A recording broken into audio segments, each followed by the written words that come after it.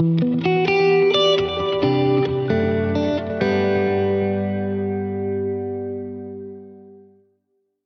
up. So I am absolutely delighted with our next guest. So welcome back to the Retail Maverick Show, Uncut, with me, Andrew Busby, your host. And I have got none other than Cathy McCabe here with me. Welcome, Cathy. Thank you, Andrew. Nice to be here. Well, you think it is at the moment. You wait for the next 15 minutes and see how it goes. Now, CEO of Proximity. Tell us a little bit about that for people who perhaps haven't heard of Proximity. Oh, no, absolutely. So I'm. Do that whilst I have a glass of wine. It's been a long day. You have a lovely sip. I'll stick to my water for the moment. But I'm Cathy, one of the co-founders and CEO of Proximity. We are a clienteling app at its core, but we're a retail super app. So it's very much about really trying to help brands to deliver a very seamless customer experience and joining up all the dots, cross channels, in store, out, in online, and really just helping retail to be, creating an amazing customer experience, getting closer to their customers, getting to know them. Something that I'm super passionate about, having come from retail, I've worked in retail all my life. Yeah. Now, before you go any further, I just noticed your little clip-on microphone. What is that? Is it disappeared or is it down there? Is that? I won't say where. Excellent. Right. Good. You see that we get all sorts of things on the Retail Maverick Show. So I know that you've been with prior to Proximity. I think Burberry. Yeah, Burberry. Go on. CIO at Jaeger. At Jaeger, yeah, absolutely, yeah. So I started off at W.H. Smith, so I've been, lots of well-known British W.H. brands. Smith carpet, yeah. Tell us a bit about those luxury brands, Jaeger and Burberry, because they fascinate me, and also kind of bringing that up to date, perhaps. Yeah. Well, I think luxury brands is a real sort of piece around luxury brands in terms of how does that, what makes a luxury brand, what's important for a luxury brand in retail now. Obviously, there's all of the brand affinity, the loyalty that people have towards brands, and I think there are elements of how that builds up. At Jaeger, for example, there was a huge loyal customer following for a long, long time. Yes. Through people who started off in their teenage 20s and then followed the brand all the way through to obviously where it is now at Marks and Spencer's. Yeah. But there was a huge loyalty following there. Burberry has reinvented itself 2 or 3 times, but essentially it's the heritage of the brand and how that speaks to the younger consumer as well as the people who think of Burberry as the trench coat. Yes, so there's a real difference there. So I think coming back to luxury today is very much around products that are aspired to quite often. Yeah. The customers who want to purchase the Louis Vuitton bag or the latest pair of shoes, etc. And there is definitely I think the luxury brands are having to work harder quite a lot of the time now too, because I think there's this, particularly with consumer behaviour, the whole piece around sustainability. There's a huge resale market that we didn't have before, vintage, pre-loved, that's coming through from luxury brands as well. So I think it's constantly evolving, constantly coming back to the core of the values and the heritage of the brand. I think is really important, and when that works really well, it sort of really drives that brand following and community. Yeah, and that last point is really interesting, sort of to pick up on that, because when I was interviewing Peter Cowgill yesterday, he talked about that in the context of the fragrance shop. Yes. Because they got what they call scent addict. Yes. And it expects you a subscription, and you get your. I didn't say this on stage with him, but it sounded a bit like it's a kind of like a wine club. Yeah. I guess the principle is the same, that you create that sense of community. Do you think that it is even more important now? And when I say now, I'm against the backdrop of cost of living crisis, inflation, energy, etc., all those things that we know about. you think it's more important ever to be able to create that sense of community? No, 100%.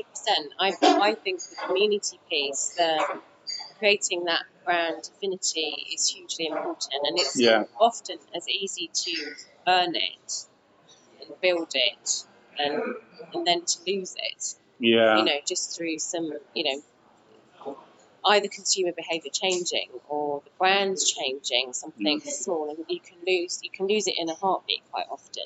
And you see that from time to time, where brands have been hugely successful, and then suddenly that following start, for whatever reason. The Gerald Lattner effect. Yeah, exactly. Yeah. But the sustainability, and also now I think with the sustainability effect, because that becomes more important to the consumer than actually maybe buying, the latest pair of, shoes at a very cheap price. So do you think so? Because I'll be honest, I'm not sure. So on the one side, I think, yes, absolutely, people generally want to do that. But on the other side of that, we still love our cheap food and our cheap clothes. And when push comes to shove, we don't really worry about the provenance of that pair of jeans or that T-shirt or whatever. What are your thoughts on that? Well, I think there's a growing movement in that space, though. And I think that's where latching on to that and not adhering into the core of your values is really key. Because if you're latching onto it as a topic and a theme that this is what we should be doing, but not latching onto it so that it kind of is pervasive throughout everything you do, then you're quickly found out. And I think that's the difference. Is yes, there's always going to be, a portion of customers, a segment that are always going to buy the latest, cheapest, thing. And you have that, if you take a customer following anyway, if you look at like a cohort analysis, you're always going to have a layer of your customers that are all only going to be buying when it's in sale. Yes. And it's so you start to look at your customers from a profitability level. Yeah. You always have some that will buy at full price. They don't mind. They're not going to worry about the fact that it will be on sale in 3 months at 70%. Yeah. So it's a real,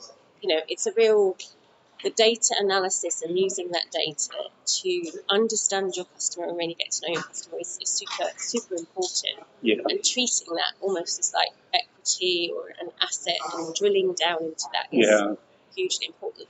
But remember, a lot of the time, you're not joining the dots up on that. So therefore it's actually hard if you're not capturing the data in the first place, or if you're not really pulling that into your customer strategy, then it's very hard to actually get to know your customer really well and understand what they're purchasing, why they're purchasing it. Because I always think, I think it's quite, it'll come across as a negative, but I don't think it is, quite exciting, that knowing your customers, let's say personalisation, so many times, we know the people who we're talking about, but you go onto that big marketplace, which we know and love, and you buy yourself, say, a new barbecue, or as famous case a few years back, a new loo seat. And what do you get? You know what you get. You get the pop-up ads and so on and so forth. And it's like, no, I don't need another barbecue or a new loo seat or what have you. And I kind of think, well, we all, to greater or lesser extent, put content out on social media, whether it be TikTok or Instagram or LinkedIn, it doesn't matter. And I've always thought, well, if you can data mine that, for Cathy or Andrew or whoever it happens to be, and take all that over a couple of years or so, with a lot of people, you're probably going to know pretty much everything there is to know about them. But I don't see that, that I don't see the value back to us yet happening. No, I think this, because again, when you look at it, I find it completely fascinating that you can go onto Instagram or Facebook or wherever, and you're constantly getting things that actually, not everything, but there will be things that you think, well, actually, I was looking at those trainers, and then suddenly I've got, 6 or 7 things popping up in my feed of different things, it's, the data behind that is constantly improving, and that's where our AI and sort of that, the algorithm is learning behind that is huge. You see it improve so much more now. Yeah. When you take it on a brand by brand basis, they don't have the aggregate of all that data. They only have, I've come on. They will be picking out pieces. If they're very good, they should be picking out. Actually, this is Cathy. She's female. She's that she's looking at men's trousers, right? She's buying a present or something, and you know, I had not for herself. Exactly. Sure. I had an example the other Not day. getting sexist, but you know, but your point is well made. Yeah, so it's got to be in context. Yeah, it's got to be relevant. And I had an example the other day where one of our team actually went and bought some. So I think he was buying. He'd bought a jumper or something, male purchase in a store that sold menswear and women's wear. Yeah. Signed up, email, and the first email he got was a women's wear email campaign, which just shouldn't happen. You know, it's really about how do you bring the customer onto the brand. Yes. You know, and I think there's tons of examples where that happens really badly, where you have email with the email address is taken, and then you end up literally in 2 or 3 emails a day or 2 or 3 emails a week, and you're completely switched off. So I think there's a real we all talk about personalisation, and we talk about getting to know the customer, and we talk about being able to, to personalise that journey, but not many people are doing it particularly well. And again, I think it's not that it's easy, it is complex, but actually when you do it well, and if you put, trying to look at that, Mary Porter talks about the people experience, it's not just, it's not always about, and from a tech perspective, I think often it's the simplest things that we forget. Tech is about solving the simple problems. That's where we need to progress. Yeah, absolutely. We've got a few minutes left. Just quickly on that. Yes. So because I felt I had to, I started recently having a look at TikTok. So I think I introduced at a conference a few weeks back. I introduced a product manager of some and the one thing about, well, several things about TikTok, but the one thing that I talk about here is the algorithm is incredibly strong, isn't it? And so that leads me to ask: do you think the algorithm can get too strong? Yeah. In other words, so I group of us, we normally play squash and tennis, and we recently started playing badminton. Now, I don't think I've ever posted that. I bought a racket and some shuttlecocks, and then all of a sudden on TikTok, it's badminton all the time, and I'm thinking, what the hell is going on here? It's almost like listening to you, Andrew. It's either that or Alexa, isn't it? It's got to be something. But seriously, something somehow, and I don't know quite how. So I wonder whether the algorithm, or maybe it's not that it can get too strong, but it needs to be in context. It needs to understand the whole. Yeah. I mean, I don't have the answer to that right now. I don't think most of us do. No. I think that the algorithm is clearly, it's improving things. It's clever, like in terms of how that then evolves over time, where that takes us to. There's definitely, as with anything, I think there'll be some huge benefits and some real insights that can bring.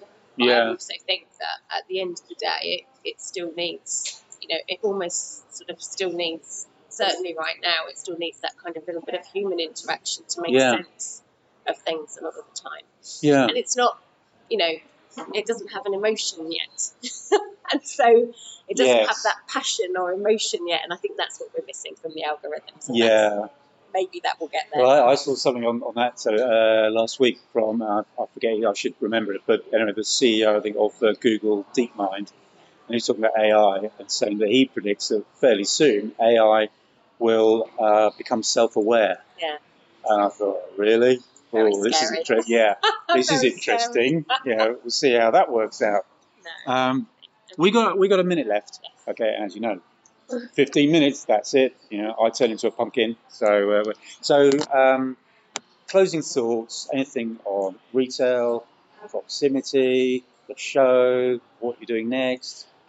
Go for it. No, sure. I think so I'll start with the show because we're here, and I think it was a great show. I think it's better than last year, very much so. Really interesting. I agree. Matt and the team do an amazing job with the speakers, and people are presenting, and I think that's a great pull.